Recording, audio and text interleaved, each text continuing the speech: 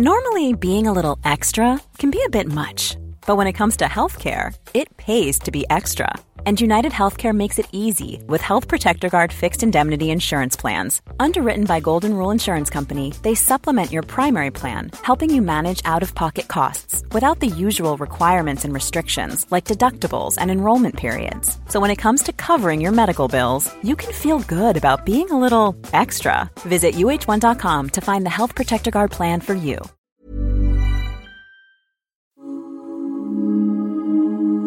UFOs seem to be invading both our skies and our news outlets like never before. And more people are starting to look up and are wondering who or what might be out there. In 2016, Ryan Sprague introduced the world to countless UFO encounters that had never been made public before. And now, in the second edition of his book, he revisits these events and introduces brand new UFO cases in Somewhere in the Skies, a human approach to the UFO phenomenon. How have these events changed the lives of those involved? And what might it tell us about the phenomenon?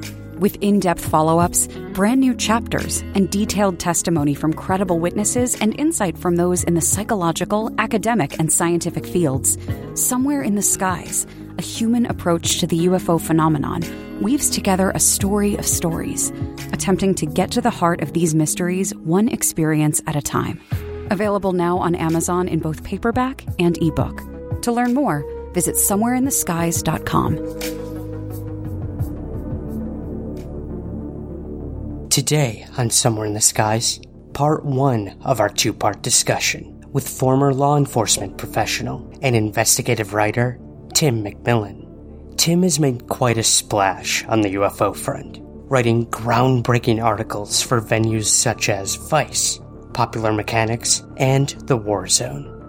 In part 1 of this discussion, you're going to hear what happens when Tim, one of the most skeptical and analytical minds tackling UFOs, is faced with the phenomenon head-on himself. I've always been somebody who really wants to solve mysteries, and suddenly UFOs became a mystery, a very real mystery for me, because I saw something.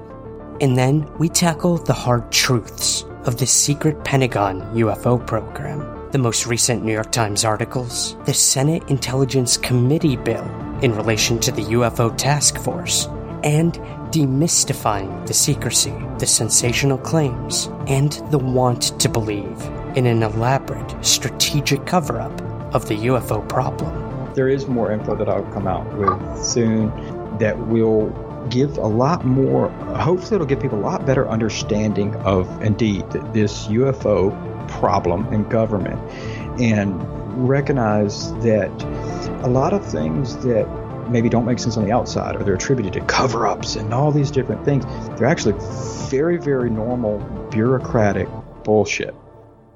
And then we confront the reality of the true UFO issue, both the vindication for those who believe and confirmation for those who don't.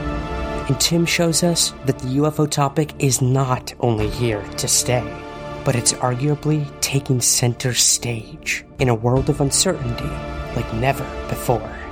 Everything we see right now is encouraging for anybody who's ever been ridiculed for being interested in the UFO subject, for having their own sighting, for saying that these are real. It is being treated very much like it is real, and it is a real world issue.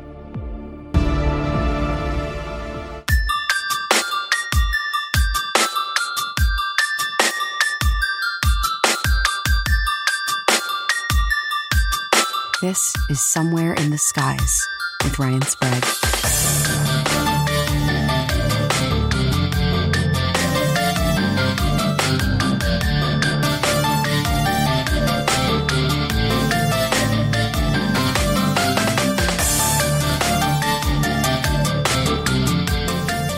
Tim McMillan, thank you so much for joining me today on Somewhere in the Skies for the first time. Yes, no, thanks for having me, Ryan. This is exciting. Yeah, long-time listener, first-time caller. Glad to be here.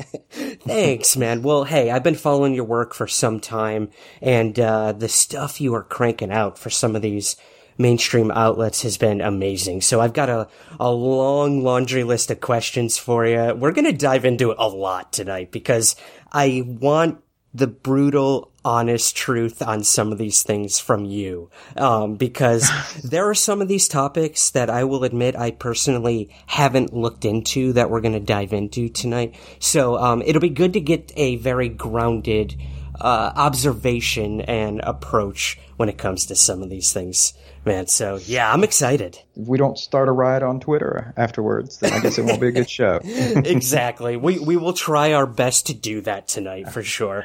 Let's get those flames going. All right. Well, I guess we'll start with the origin story, Tim. That's always a good place to start. Could you maybe tell us a little about your background and, what you do currently in relation to the UFO topic? What back then brought you to where you are now, I guess is a good way to put it. Sure. Yeah. No, for the bulk of my adult life, from the time I was 21 up until about 2 years ago, it's almost 17 years, I was in law enforcement, and I did a lot of different jobs in law enforcement. I worked for an agency near Savannah, Georgia. I was a violent crimes investigator. I was a criminal intelligence analyst, behavioral profiler, a whole bunch of things. I wore a lot of hats, and I ended up taking early retirement as a lieutenant there.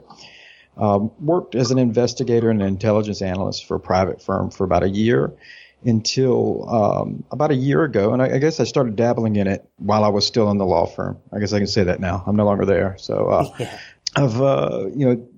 doing freelance investigative work, investigative journalism on the UFO topic. I kind of came into it, the writing end of it, in a weird trajectory, because it was always I was covering stuff initially in national security, national defense world. It's kind of in a roundabout way, the sector I came up from, and I'm always been interested in that kind of purview. And so, as we've all seen, UFOs have very much entered that world in a tangible sense. I started, I got frustrated that I felt that, to not speak to anyone in particular, but I just felt like there was a lack of good investigative journalism. So good investigative work, and then putting out information that was credible and could be backed up by evidence, to the mainstream masses on the UFO topic. And I felt like, everything that we saw in the news, going back to the New York Times in 2017, there was only really two kind of outcomes that could have come from this, and that was either there's something real to this, and so, that's a pretty big deal, or that there were these high-level people coming from government in positions that I was familiar with, so I kind of had an idea of what they do and the significance that they serve, and they're in these positions, and they're just batshit crazy. So either outcome for me is significant and newsworthy, I think. I started kind of through put my investigative skills, my police and investigative background, the bulk of my experience, into seeing could that be applied towards the UFO topic. Yeah, and I think it has, and we'll get to some of those articles, Popular Mechanics and Vice in particular, Tim. But sort of backtracking, I had the honor recently of telling your story in the second edition of my book that just came out this past week. And I was wondering, a lot of people come into this topic having had an experience, not everyone, but it is a good impetus for a lot of people to get interested in this and look into it further to find answers for themselves. And I'm sure, as we are going to learn, maybe that was the same for you. But yeah, could you maybe tell us a little about what happened to you when you were still in law enforcement at the time, and you had what we would call a UFO encounter? Yeah, no, and actually, I want to say thank you, Ryan. It was an honor to be asked to participate in your book, because kind of indicative of the rambling intro I just gave you. I always give kind of my professional background, because that's what people are interested in, and I skip the whole, but why UFOs part of it. And people don't realize that there's kind of a longer history with me in the UFO subject, about 9 years. So not incredibly long. We've been doing longer. But you're absolutely right. And I am really eager I know your book just came out. I've been really eager to take a look at it, because I'm sure there's a lot of good stories in it. My UFO origin story began with a sighting. That is correct. It was in 2011. So December 2011. Prior to this, Ryan, I really, I probably had what I would consider to be the normal interest or curiosity of the UFO subject. So I didn't outright dismiss it, but it wasn't something that I was actively seeking or anything like that. It was a toss-up, whether I was going to watch Ancient Aliens or not type deal. Yeah. And I, in that particular night, it's December 2011. I was a sergeant with the police force, but I was off at the time. And I was actually visiting another friend of mine who is also, she's a sergeant with a separate police department. And we were in her front yard just chatting. I was getting ready to go home at the time. And she lived in a city, kind of a suburb of Savannah, Rincon, Georgia. And I remember that night in particular because it was extremely, extremely cold for Savannah. And that's only important because living on the coast right there, it's only on the coldest of nights do you actually get to see a clear, starry night because of humidity. And so we were just chatting, kind of taking in the really brilliant night sky that evening. And out of the blue, all of a sudden, there was no forewarning, there was no sounds, there was nothing. These three lights, I describe it as if someone just flipped a light switch. They just cut on, perfectly in a straight row, probably about 30 degrees off the horizon. And they were much, much bigger than a star or anything like that. So there was no much bigger than a plane even. They were about the size of if maybe like a little pea, like a little frozen pea at arm's length. That's how bright they were and big. And they weren't white. They were kind of this antique yellow is the best way I can describe it. So it's interesting later as I started looking at this, you hear people say, it's maybe whitish yellow. And I'm like, yeah, I know exactly what you're talking about. And they just kind of sat there motionless. So it's in this straight row for probably 30, 45 seconds, maybe a minute at most. And then it was like somebody just flipped a light switch off again. And they just cut off. And, this was one of these things, there's a lot of times we see stuff, a satellite or something in the sky. And, what's that? That was not this type of experience. This was oh shit, what is that? I mean, it was attention commanding. Yeah. And they cut off, and there was, the sky went back to normal for probably another 30, 40 seconds, maybe a minute.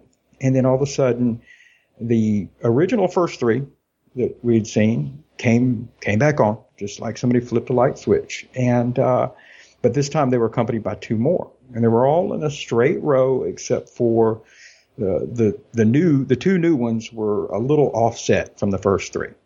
And so you've got these five big bright lights, motionless, no sound, nothing, totally stationary. And when all five were on, and I'm very cautious when I tell this part because my background, even in law enforcement, a lot of what I did was cognitive psychology. That's my academic background, actually. It's my degree's in, and I did a lot of work with that training and even in the UFO field.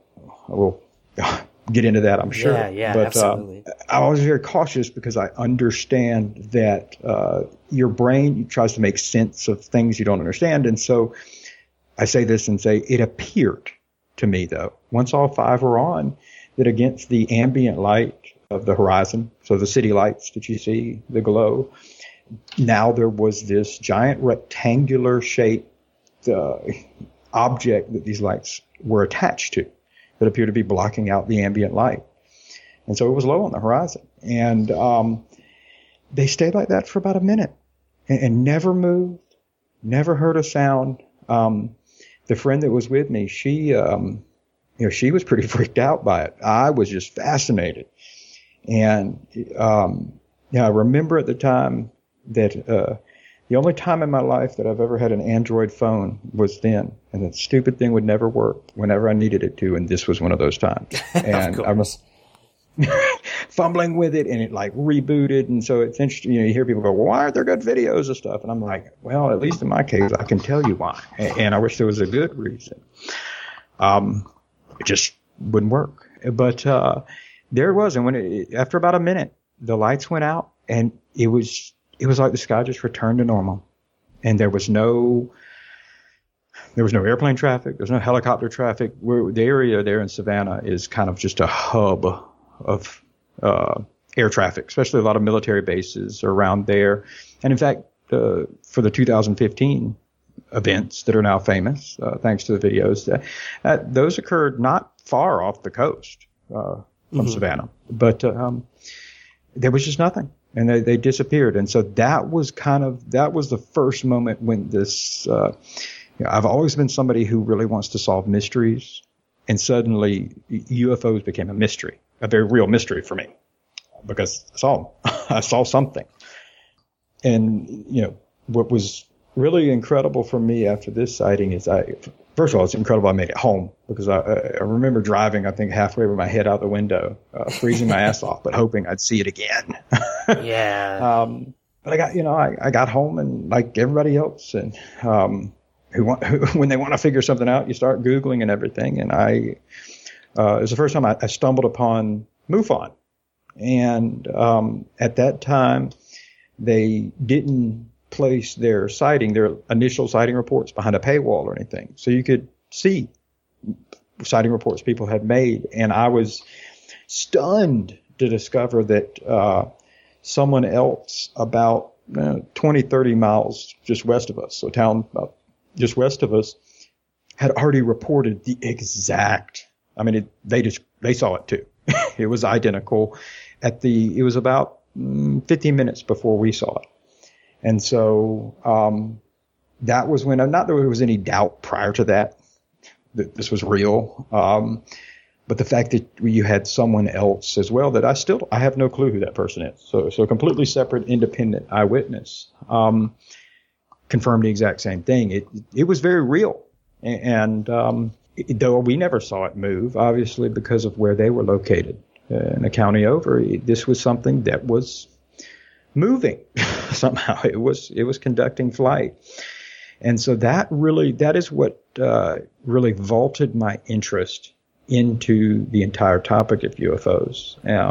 Which a lot of people don't know. That's why I was glad to kind of share that in your book, because people don't realize it kind of started about 9 years ago, and there is a personal reason for it. Wow, see, and that's awesome, man, because I know a lot of the discussion that goes on we'll call it UFO Twitter. People think you're this hardened skeptic, because of your background and this and that. And, that's really important. And to see you're just human like everyone else out there having an experience you can't explain, it lends a level of legitimacy and credibility that you yourself have seen these things in our skies like so many other people.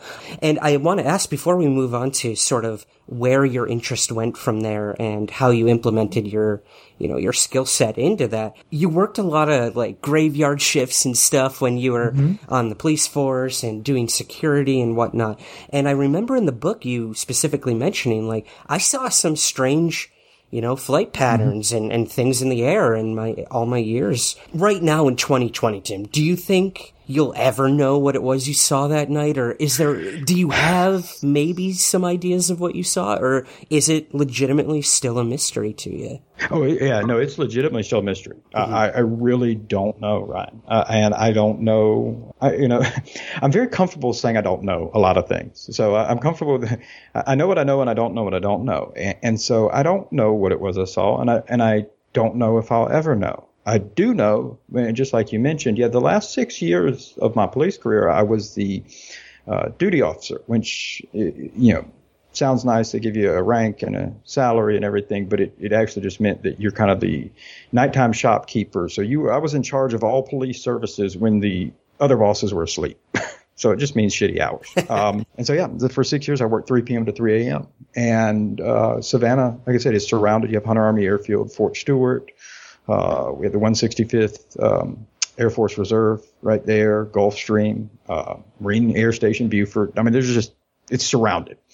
And so one thing when you're working nights so consistently for years, you learn the flight patterns. And so you learn where the flight lanes are between bases. You learn what is normal, what's not normal.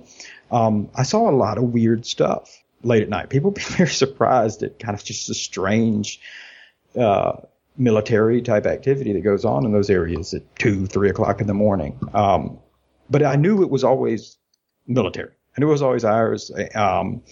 There's nothing weirder than seeing one of the drone helicopters come flying over about 300 feet overhead. You can look in and see there's no pilot. You're like, oh my God. But, and even weird, they would do a lot of training. The F-22s would come in. And so they do these red team, blue team, where you have jets that are pretending to be the bad guys and they go flying out over the ocean, dogfighting, playing games. And so I saw a lot of this. But what I saw that night was not consistent with any of that. And it wasn't in the flight lanes. It wasn't in the normal spots that I knew everything. And so, yeah, I guess I don't know. I'm definitely, and I always said, I don't have a prosaic explanation for it. But at the same time, my sighting in particular was not nearly as dramatic as a lot of people's. Even Commander Fravor and some of the more famous ones, what they saw, mine didn't challenge my version of reality. Let me put it that way. Because I didn't see it perform anything that just wasn't characteristic with flight performance. But at the same time, I don't have anything that could match that. Flares, it wasn't flares. I know that. I don't know. I don't know what it was. But, yeah, I don't know. Hopefully one day, but I don't know. Hey, man, best answer anyone could ever give is I don't know. I agree with you 100% on that because I don't think any of us truly know, including the government, which we will get to.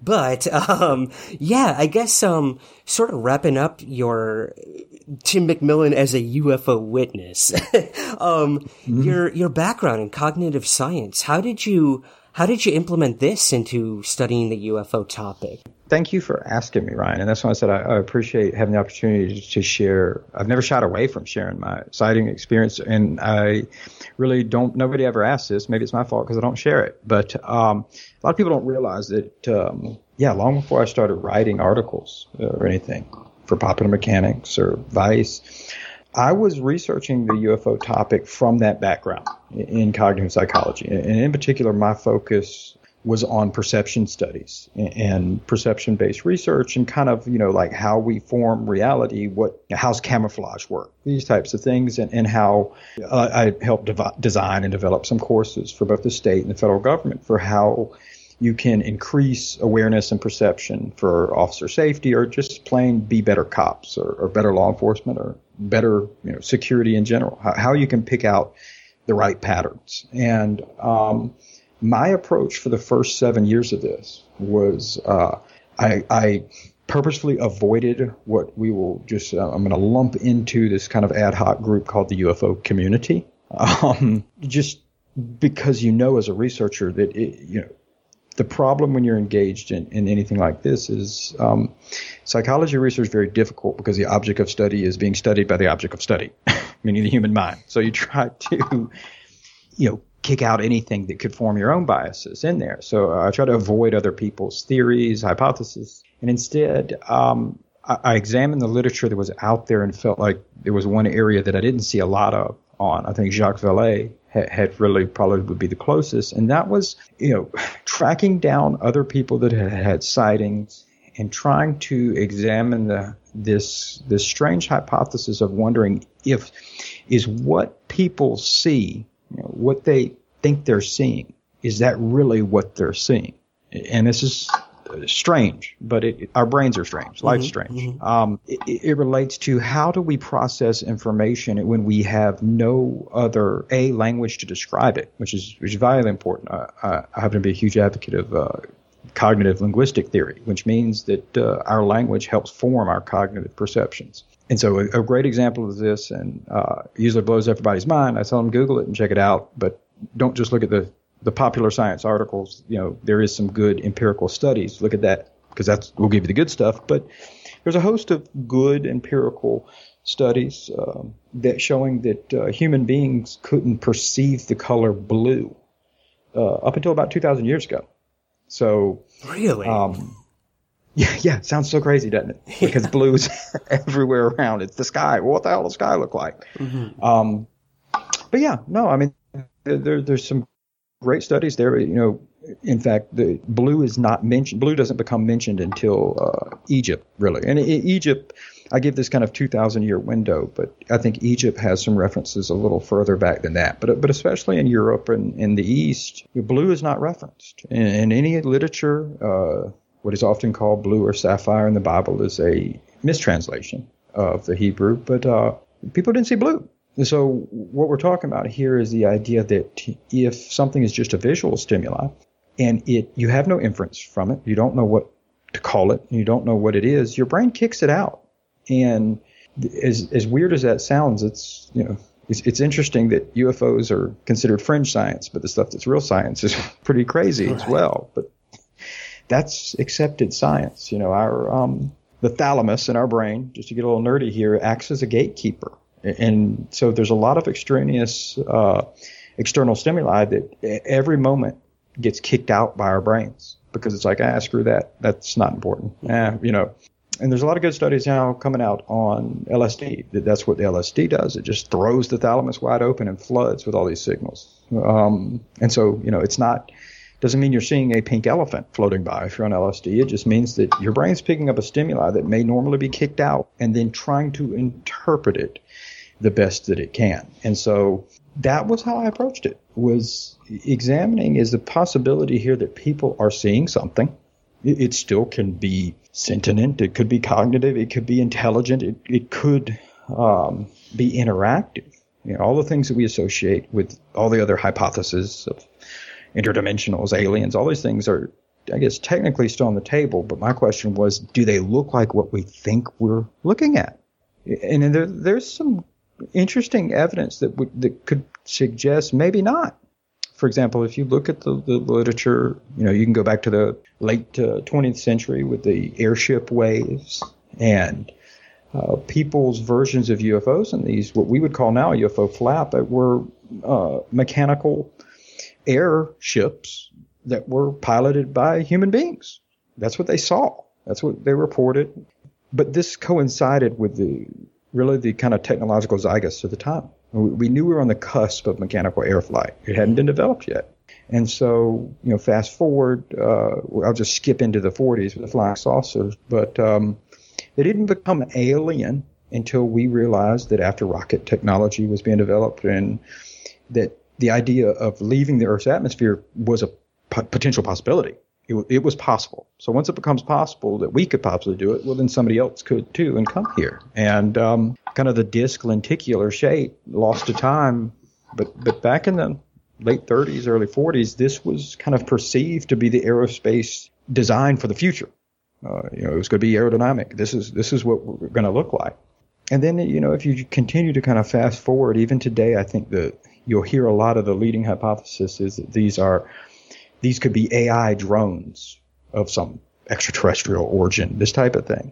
But it just coincides with what it's always just a step ahead of what our technology potential and how these things are perceived. So they look like Tic Tacs now. They look like something else. They kind of change form. I wish that I could give you a firm conclusion to that.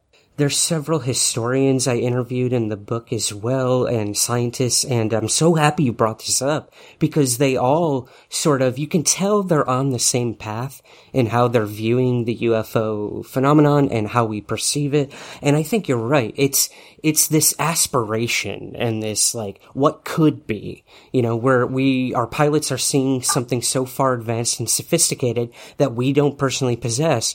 And, not until we started looking to the stars and wanting to travel elsewhere to maybe find life, that's what becomes this lore and these sightings throughout time is, like you said, that one step ahead of us all the way up. And right now and for a while it's been alien, and like you said, maybe eventually it'll be interdimensional. Maybe we'll circle back to Bigfoot coming off a UFO. I don't know, man, but I mean, that'll be fun. Yeah, right. But no, it is very fascinating. And when you look at the decades of UFOs, like you said, airships up to saucers to triangles, now we're seeing more stuff that represents what could be some sort of unmanned drone activity. So yeah, no, I think I think it's a really interesting approach that you took, and something I think we need to look further into.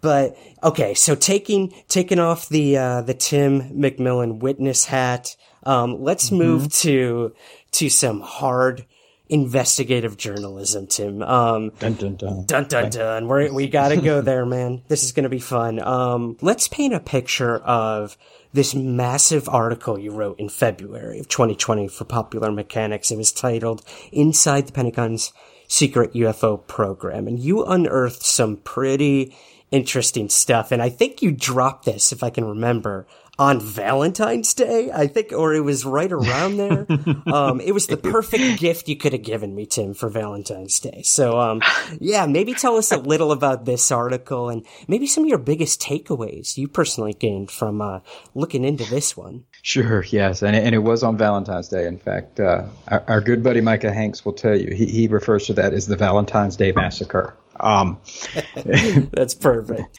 Yeah, I think for the Pentagon's sake, because it put a lot of heat on them since then. Yeah. But yeah, well, first of all, nothing but respect and love for Popular Mechanics, who, I'm a freelancer, and they allowed me to share that entire article in its totality, because it was a monster. It was about a 7,000 word piece, which anybody who's ever written for publications will tell you that, most editors are like, give me 1,000, 1,500 words tops. If you're lucky, Yeah, no. But really that article kind of exemplifies my approach to it and the info that I try to share. I don't work in volume. That's what's fortunate about being freelance, is it allows me to pitch something when I'm ready and not also have to be assigned stuff, and so I don't have to turn smaller pieces. And instead, what that article was is really the accumulation of just what it said, over a year or more worth of investigation into the ATIP, the Advanced Aerial Threat Identification Program, or AAWSAP, the Advanced Aerospace Weapon Systems Program, something, these different, right. Alphabet soup always with these things, man. Yeah, just stick to the 3-letter acronyms. I'm good with them.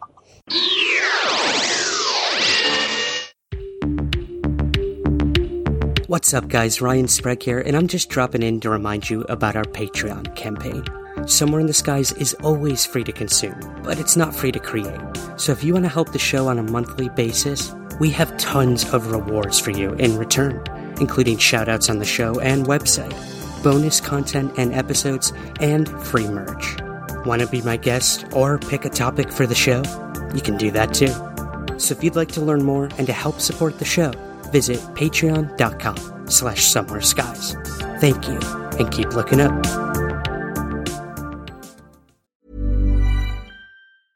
Quality sleep is essential. That's why the Sleep Number Smart Bed is designed for your ever-evolving sleep needs. Need a bed that's firmer or softer on either side? Helps you sleep at a comfortable temperature? Sleep Number Smart Beds let you individualize your comfort, so you sleep better together. J.D. Power ranks Sleep Number number 1 in customer satisfaction with mattresses purchased in-store. And now save 40% on the Sleep Number Limited Edition Smart Bed for a limited time. For J.D. Power 2023 award information, visit jdpower.com/awards. Only at Sleep Number stores or sleepnumber.com. Normally, being a little extra might be a bit much, but not when it comes to healthcare. That's why United Healthcare's Health Protector Guard fixed indemnity insurance plans, underwritten by Golden Rule Insurance Company, supplement your primary plan so you manage out-of-pocket costs. Learn more at uh1.com. This is Paige, the co-host of Giggly Squad, and I want to tell you about a company that I've been loving, Olive & June. Olive & June gives you everything that you need for a salon-quality manicure in one box. And if you break it down, it really comes out to $2 a manicure, which is absolutely insane. It's also so easy to get salon-worthy nails at home with Olive & June. The difference between how your nails used to look when you did them yourself and now with the Mani system is a complete game changer. The best thing about Olive & June, too, is it's a quick dry. Dries in about 1 minute, lasts for 5 days, and full coverage in up to 1 to 2 coats. Visit oliveandjune.com/perfectmani20 for 20% off your first system. That's oliveandjune.com/perfectmani20 for 20% off your first system.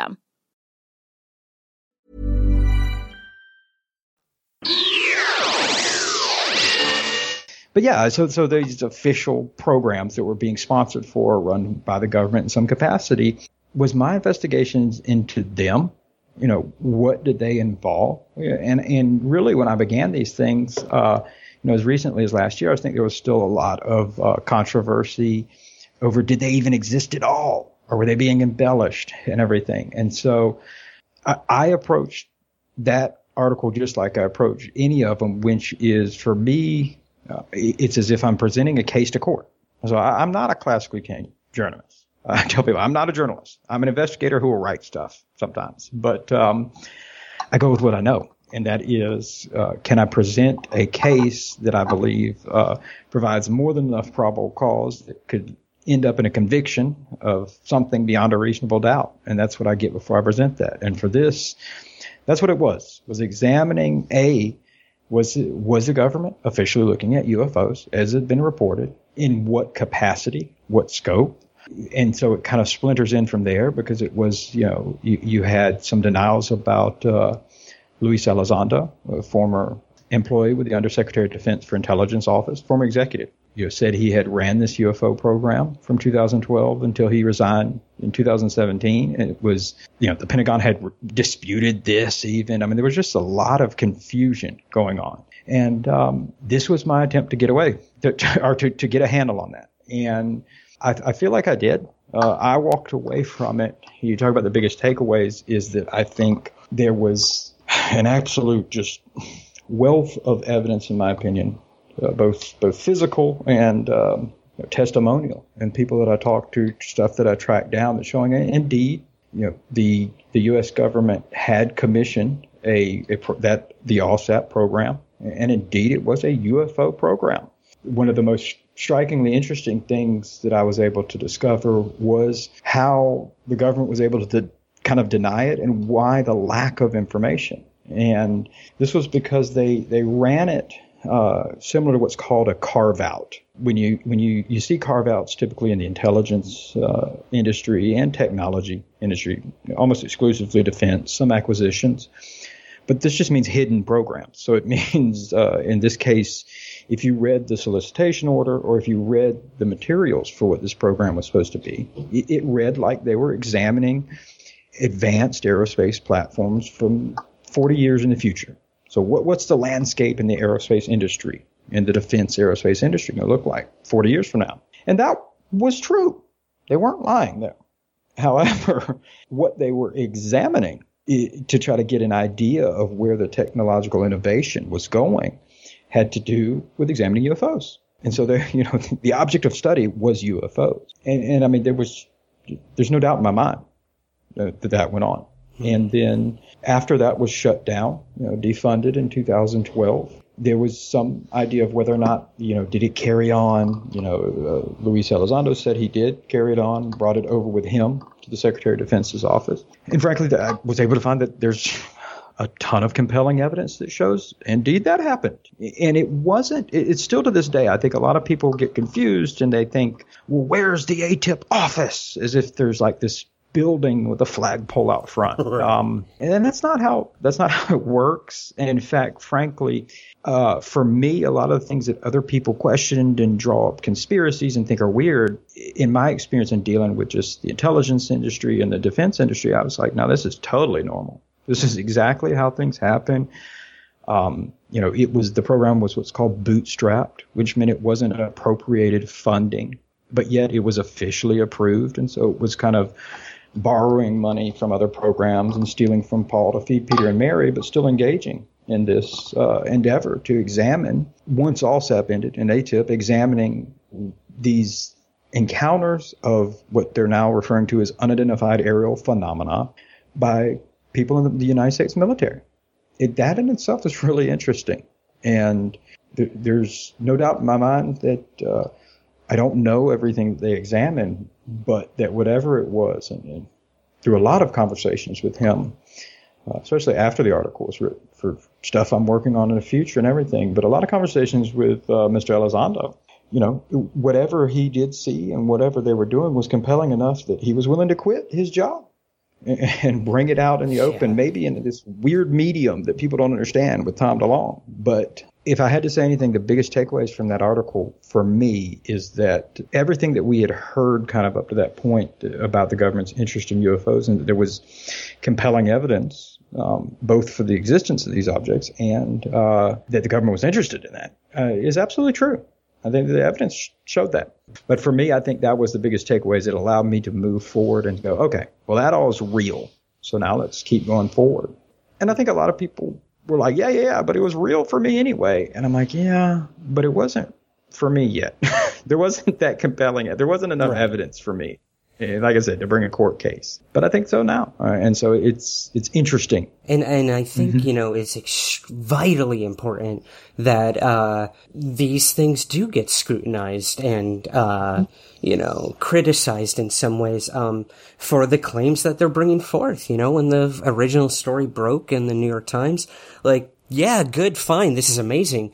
But then you start seeing, well, let's really look at it and see if it is what they say it is, and this and that. And I think for me, the takeaway from your article, Tim, is pretty much what you said, but that this was a UFO program, because that was the contention for a while, is did they actually study unidentified aerial phenomena? Are we talking,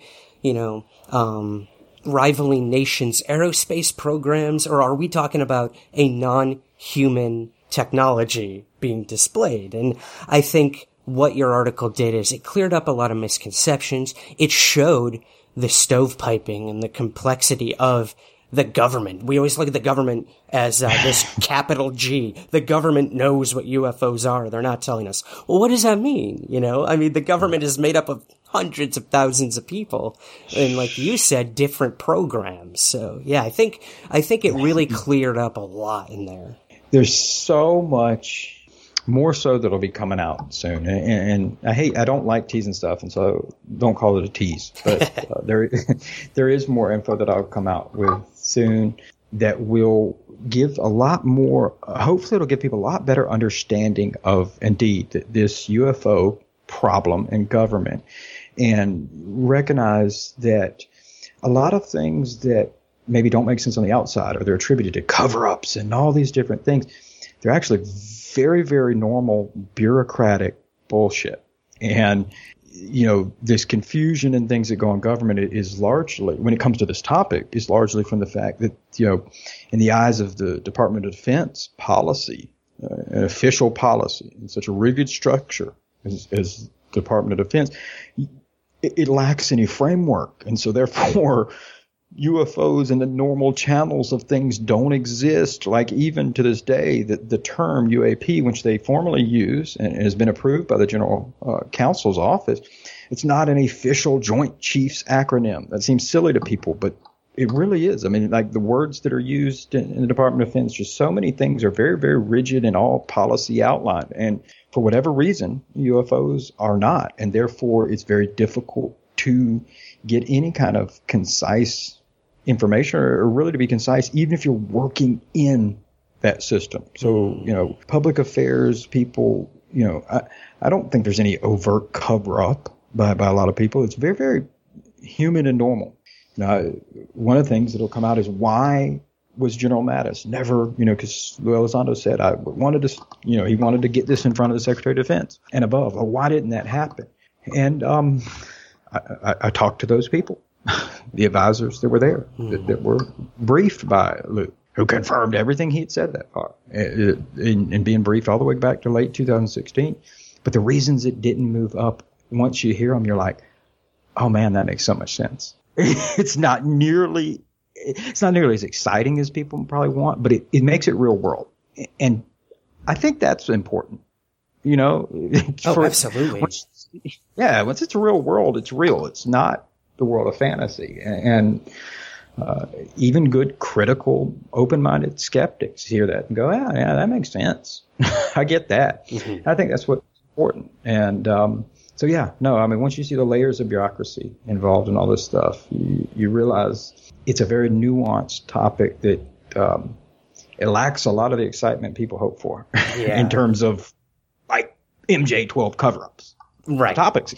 Oh, we will get to that, Tim, for sure, because there's another set of documents that we're gonna talk about. But before we get there, yeah, I think you're right. It's depressingly real is a way to put it. So a lot has happened, Tim, since, the ATIP revelations and everything we just discussed, up to the Navy in regards to UFOs. And now we know that there were congressional meetings that took place, and now a bill trying to be passed concerning a UFO task force. So I have to get your opinion on this. Could you maybe give us a little background on what this bill is, Tim, and who's working on it? And, with your knowledge of national security, special access programs, all this sort of stuff, what do you feel we can expect from this Senate Intelligence Committee that we are now learning about? Sure. Yeah. This was what's come out in, I guess it was June. Yeah.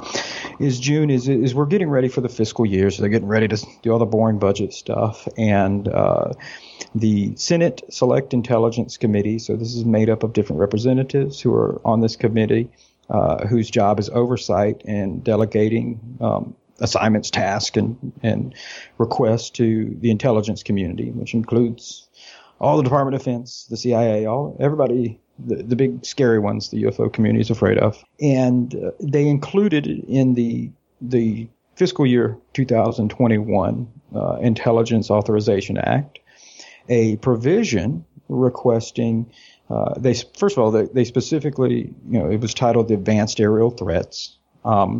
So in terms of the exciting news for some people is that it again now it in no uncertain terms it put it in legislative language acknowledging that there was a UAP or Unidentified Aerial Phenomena Task Force that was being run out of the Office of Naval Intelligence is the who's heading up this task force.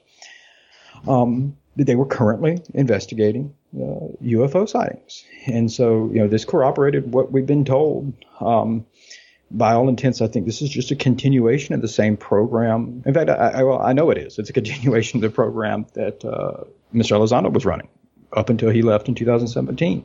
And so that's real. It's in legislative language. But then a part of this provision is that there was an expression that they were concerned in terms of what was the interagency cooperation in examining this. So, is everybody talking with each other? Does the task force have the authority to reach out to NORAD and get information and find out things? Do they have the authority to reach out to the Air Force, the CIA, or whoever? And so they asked for this is fairly normal. This is part of the oversight process. They want to know what is the status of this program right now, all the, how the collection methods are going, what agencies are participating, how well are they participating, and what could or should we be doing better. And it provided, I think, the most exciting thing for the public was it said, the request specifically said that they wanted an unclassified report on all of this with a classified annex. So if there's any classified information, put it in that. But we want this all to be unclassified. So by nature, that means it's public information. Its current status is it was voted and passed unanimously in the Intelligence Committee. So now it will go through all of that, Schoolhouse Rock. Yeah. On a bill on Capitol Hill. I'm picturing that right now in my head. Yep. Yep. So it's got to go through the House and then the Senate, and everybody votes. And if there's any disputes, they bicker and try to work that out. I think with a pretty high degree of certainty, I think it will pass because this specific request isn't. It's just a request, and there's no money attached to it. So there's not a funding thing. Mm-hmm. And UFOs aren't really a partisan issue. You're not going to see it become a big feud between Republicans and Democrats over it. And so I think it will stay in. I think it'll be passed. I think it'll get signed. It's what comes next, which will be interesting. Right. And what do you think of that, Tim? Because I know a lot of people are really focusing on that unclassified part, obviously, as the public. So, yeah, what do you make of it? Yeah. And this is the time, this is when you said people on UFO Twitter or whatever will be like, blasphemy, burn the witch. I think that people should probably be pretty tempered in their expectations of what an unclassified report is going to say, or if it is even produced. And everybody says, but wait, it's in the bill. I know. But first thing's important is to understand that this is a request. It is not a law. So technically, the Director of National Intelligence and ONI can say, yeah, thanks for your request. Take care. And not fulfill the request. If that sounds crazy, just, do a little research about the Department of Defense budget audit. I think they were requested to audit their budget in 1999. They're still waiting on that. They're working on it. It takes a while. Yeah. So, and the other thing is that I'll just say, and this is where it's hard because I think the UFO topic, especially for people of even my generation. So I'll be, how old will I be? Almost 40 in a year. I guess I'll be 39 this October. So even, born in the 80s, we haven't seen a lot of the political UFO actions like you used to see back in the 60s, 70s, this type of thing. And so people maybe are a little more excited about it than they maybe should be, because at the end of the day, if you have objects that are unknown and they're real, so they're showing up on sensors, you have visual sightings by trained military personnel, multiple sensors identifying these objects. So there's no doubt in your mind these are real, but you can't identify them. And they're flying in proximity or over secured airspace, secure facilities, in combat areas. This is an unmitigated vulnerability to national defense. And I know, people are going to be like, what? No, the Space Brothers, they love us. Okay, I got that. But unfortunately, at least from everything that I know from the defense side, the Space Brothers have not conveyed that to the military. And so vulnerabilities to national defense are things that are very, very, very, very, very, very, very classified. They're not discussed for very obvious reasons, Ryan. You're not going to say, hey, guys, that new stuff that, Russia or China or Iran's got, that would kick our ass. So it's just not what happens. And so until those are mitigated risk, and so until those vulnerabilities, until you have some understanding of what it is, and then are able to, you feel confident that risk associated with that can be mitigated, those are highly classified. And so everything we see right now is encouraging for anybody who's ever been ridiculed for being interested in the UFO subject, for having their own sighting, for saying that these are real. It is being treated very much like it is real, and it is a real world issue. However, it is being treated like a real world issue, meaning from the defense and military side, it's going to be treated that way. And so I guess I'll have to default back, Ryan, and say, in terms of what we will actually see from a unclassified report, I don't know. I wouldn't right now get my hopes up and believe that we're going to see incredible, videos and incredible data and, Roswell wreckage and bodies and all sorts of, I truly don't foresee that happening. But with some tempered expectations and recognizing, okay, this is being treated as a real subject, maybe even just a report saying this number of UAP events occurred under this period of time, that in itself, for me, I think is impressive, because just kind of understanding what goes on into the national defense sphere of things. The idea that you could have multiple sightings of something like this, or multiple events that are unidentified on multiple different sensor systems, that's impressive. And that's not, that's, if a foreign adversary, terrestrial origin has that, that's impressive, because there's, it's just, you almost hope it's aliens at that point, right? Yeah, that's what Senator Rubio, who was the signer of the provision. He was the minority member of the Intelligence Committee report, so his name's on it. And that's what he said. I agree with him, because, if it's, I'll say with everything that I am aware of and know, though, I have seen no evidence whatsoever that it's a terrestrial adversary or anything like that. Better be alien. Yeah, it better be, man. I'm going to be waiting, like you said, with tempered expectations. That is a good way to sort of transition here, Tim. Tempered expectations. So there was a lot of build and hype for something that people have been waiting for, maybe for the last 6 months or so, and that was a New York Times article. A lot of us thought, nope, it's not happening. It did happen, so kudos to those who said it was going to, but it may not have been what a lot of us expected or wanted, but some people hated it, some people didn't, but as of this recording, now we have 2 new New York Times articles that just came out, Tim. So I gotta ask your opinion on this. What did you take away from either of these articles and this talk of off-world vehicles that just has gone insane in the mainstream and the alternative media? Yeah. What do you make of the New York Times articles, Tim? Okay. Yeah. No, and count me as one of the people who never doubted it was coming. I knew it was coming, but I was in that group of people jumping up and down saying, kind of like I just did for this unclassified report of that provision, to say, hey guys, we need to calm down a little bit, because I don't think it's going to be what you think it's going to be. So first of all, I'll give my overall impression, and this is no disrespect to the writers or anybody, if they're open to critique, just like I am for any of my work as well. It really does go back to what I was just saying about the idea of treating this subject as the real world, and maybe not as much of the fantasy or as excitement as we've seen in the UFO community or in fiction or anything else. And that is, for me, I think if you're going to cover something that is discussing crashed UFOs or off-world technologies or off-world crafts, I think is how they termed it, that's really freaking huge. That's a big deal. And especially if you're talking about, because I don't think it was overtly said, but the implicit implication here is that there's a government cover-up. Never said Roswell, I don't think, in that article, but everybody was like, we know where that came from. Yeah. If you're talking about that, I mean, it's so not only the idea that okay, no, this is real, ladies and gentlemen.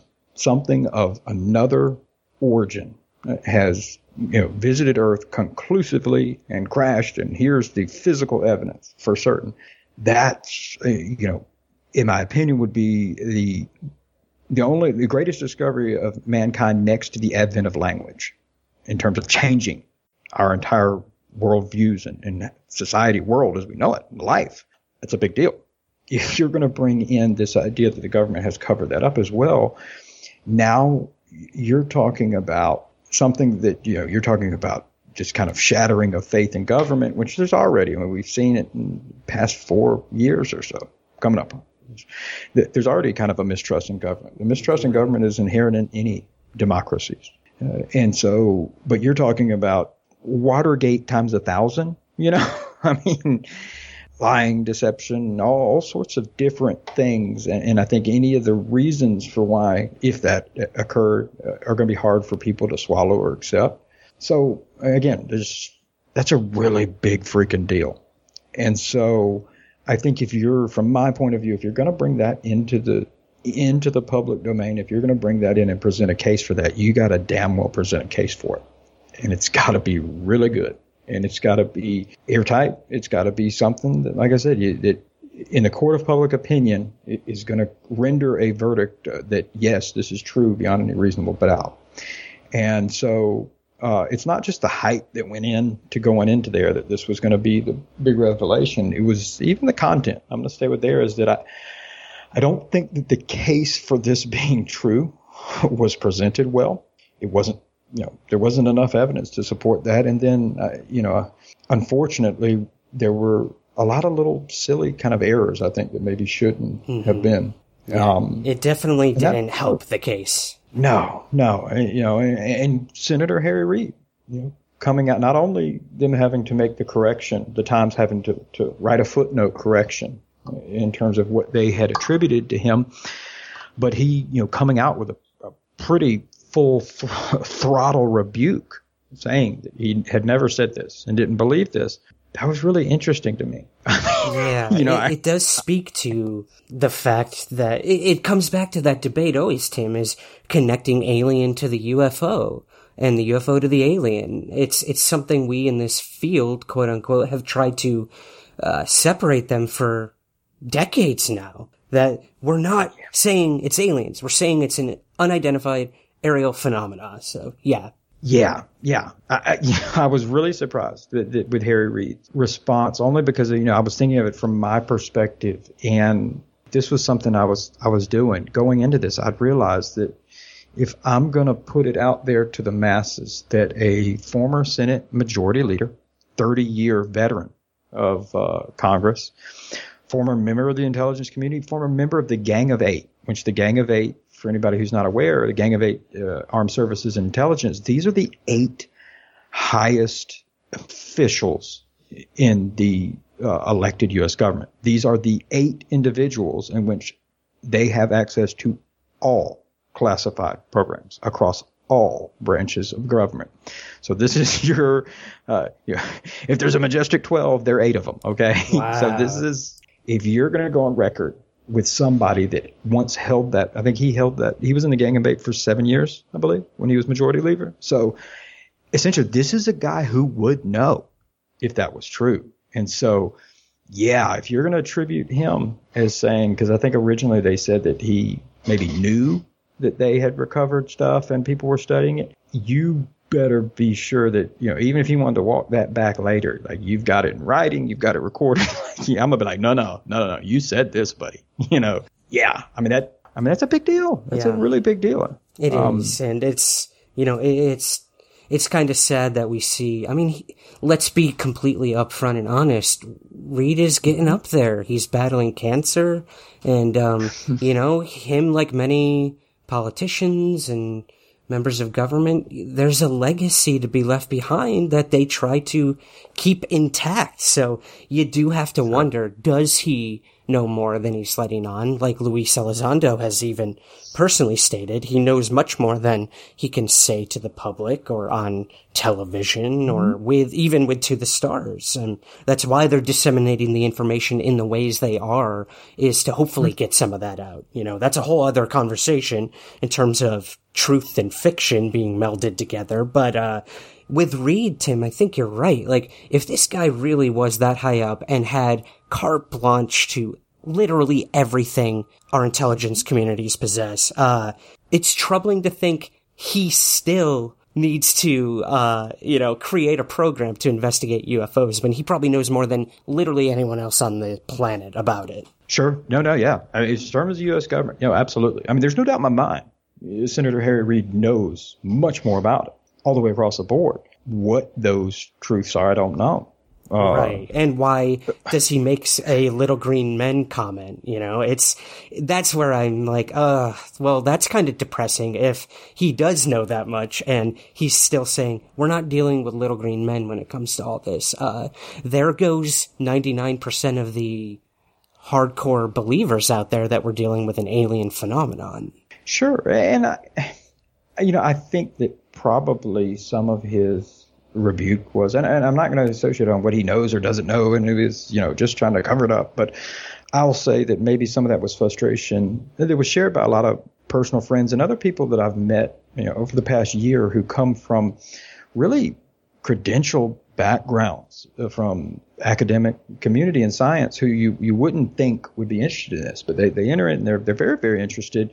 Because stuff like this bill provision, the fact that when you have a politician like Marco Rubio, we can put his politics aside, but the fact that he's coming out and discussing it, like you mentioned, politicians are careful with their words because they can come back and haunt them. The fact that he's okay saying, this is real and we need to look into it. And we know that they receive briefings. That makes it tangible, it makes it interesting, it makes it very real world, and it makes it an object of scrutiny and study for normal mainstream science. Nobody needs to feel weird or fringed by it. But I think that bringing in the kind of crashed UFO thing, I think part of his rebuttal was probably that would allow for the more fantastic side of things to come into it, which may not be true. And most importantly, I think it probably gives this impression to the public, and the UFO community definitely has it. The U.S. government may know a lot more, but I don't know that they have an answer for what, where,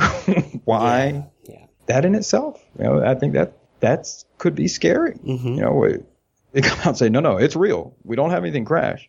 Or, yeah, we do have stuff crashed, but we don't know what the hell this is. We don't know how it works. We don't know where it's from. We don't know. Which is a stunning admission. And I mean, even the DOD said, yes, these are aerial phenomena we can't explain. We don't know what they are. The videos are legitimate.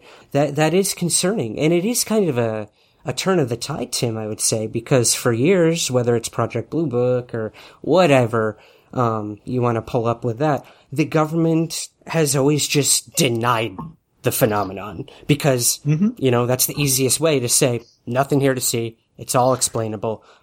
Moving on. But, there is that whole thing of, maybe the government, doesn't know, but they can at least control the information that gets out to the public. So, it is a constant dance or, boxing match, as it were, when it comes to it all, I think. But you bring up a good point, too, that, people like Marco Rubio, now that he's connected to this, man, there is no getting out. It's like being in the mafia. Yeah. No, I just recently, this is a good example.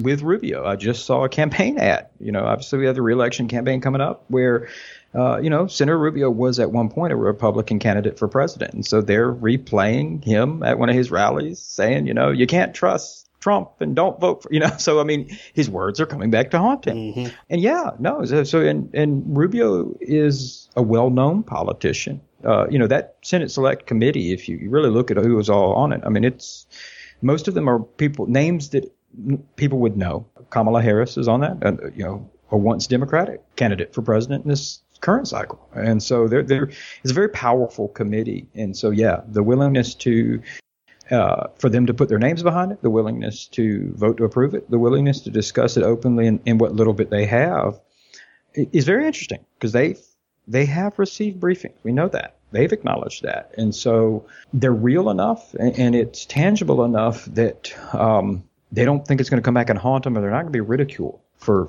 supporting this. And it probably won't, but it all but puts a nail in the coffin for this idea that this is all some kind of disinformation psyop campaign or something. Because on top of being illegal, it'd be political suicide. Very, very good point, man. Yeah, and politicians are always looking to dodge that political suicide, no matter what it entails. But you did mention disinformation. Now, this is something I want to tackle with you here. Besides all of the recent New York Times discussion, you said powerful people. Admiral Wilson.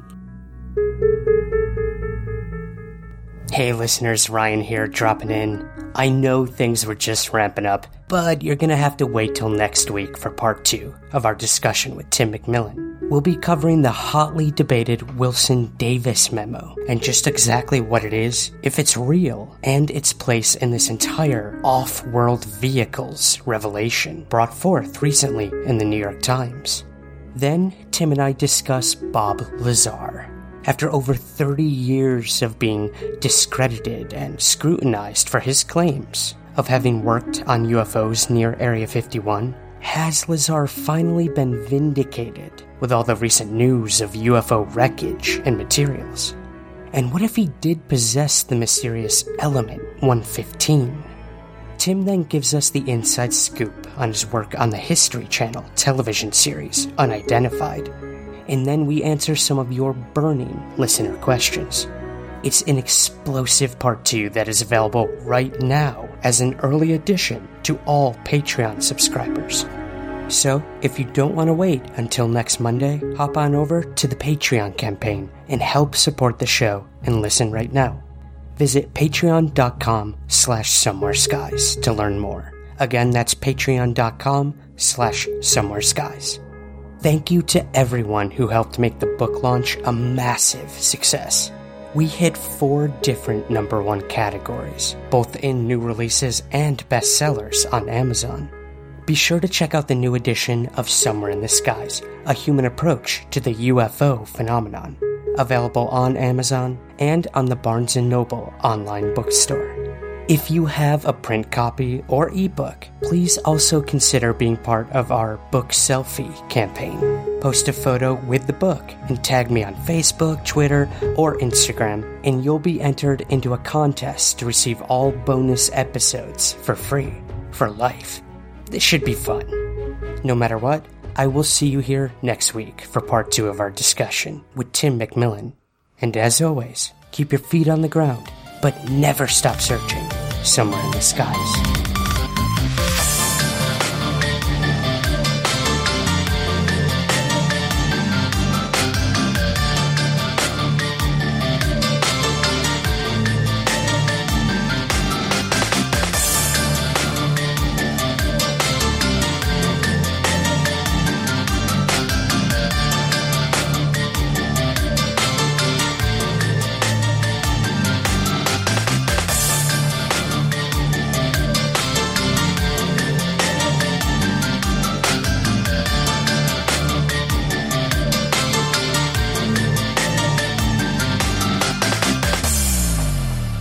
Somewhere in the Skies is produced by Third Kind Productions in association with the Entertainment One Podcast Network. A lot can happen in 3 years, like a chatbot may be your new best friend. But what won't change? Needing health insurance. United Healthcare Tri-Term Medical Plans, underwritten by Golden Rule Insurance Company, offer flexible, budget-friendly coverage that lasts nearly 3 years in some states. Learn more at UH1.com. Cool fact, a crocodile can't stick out its tongue. Also, you can get health insurance for a month or just under a year in some states. United Healthcare short-term insurance plans, underwritten by Golden Rule Insurance Company, offer flexible, budget-friendly coverage for you. Learn more at UH1.com.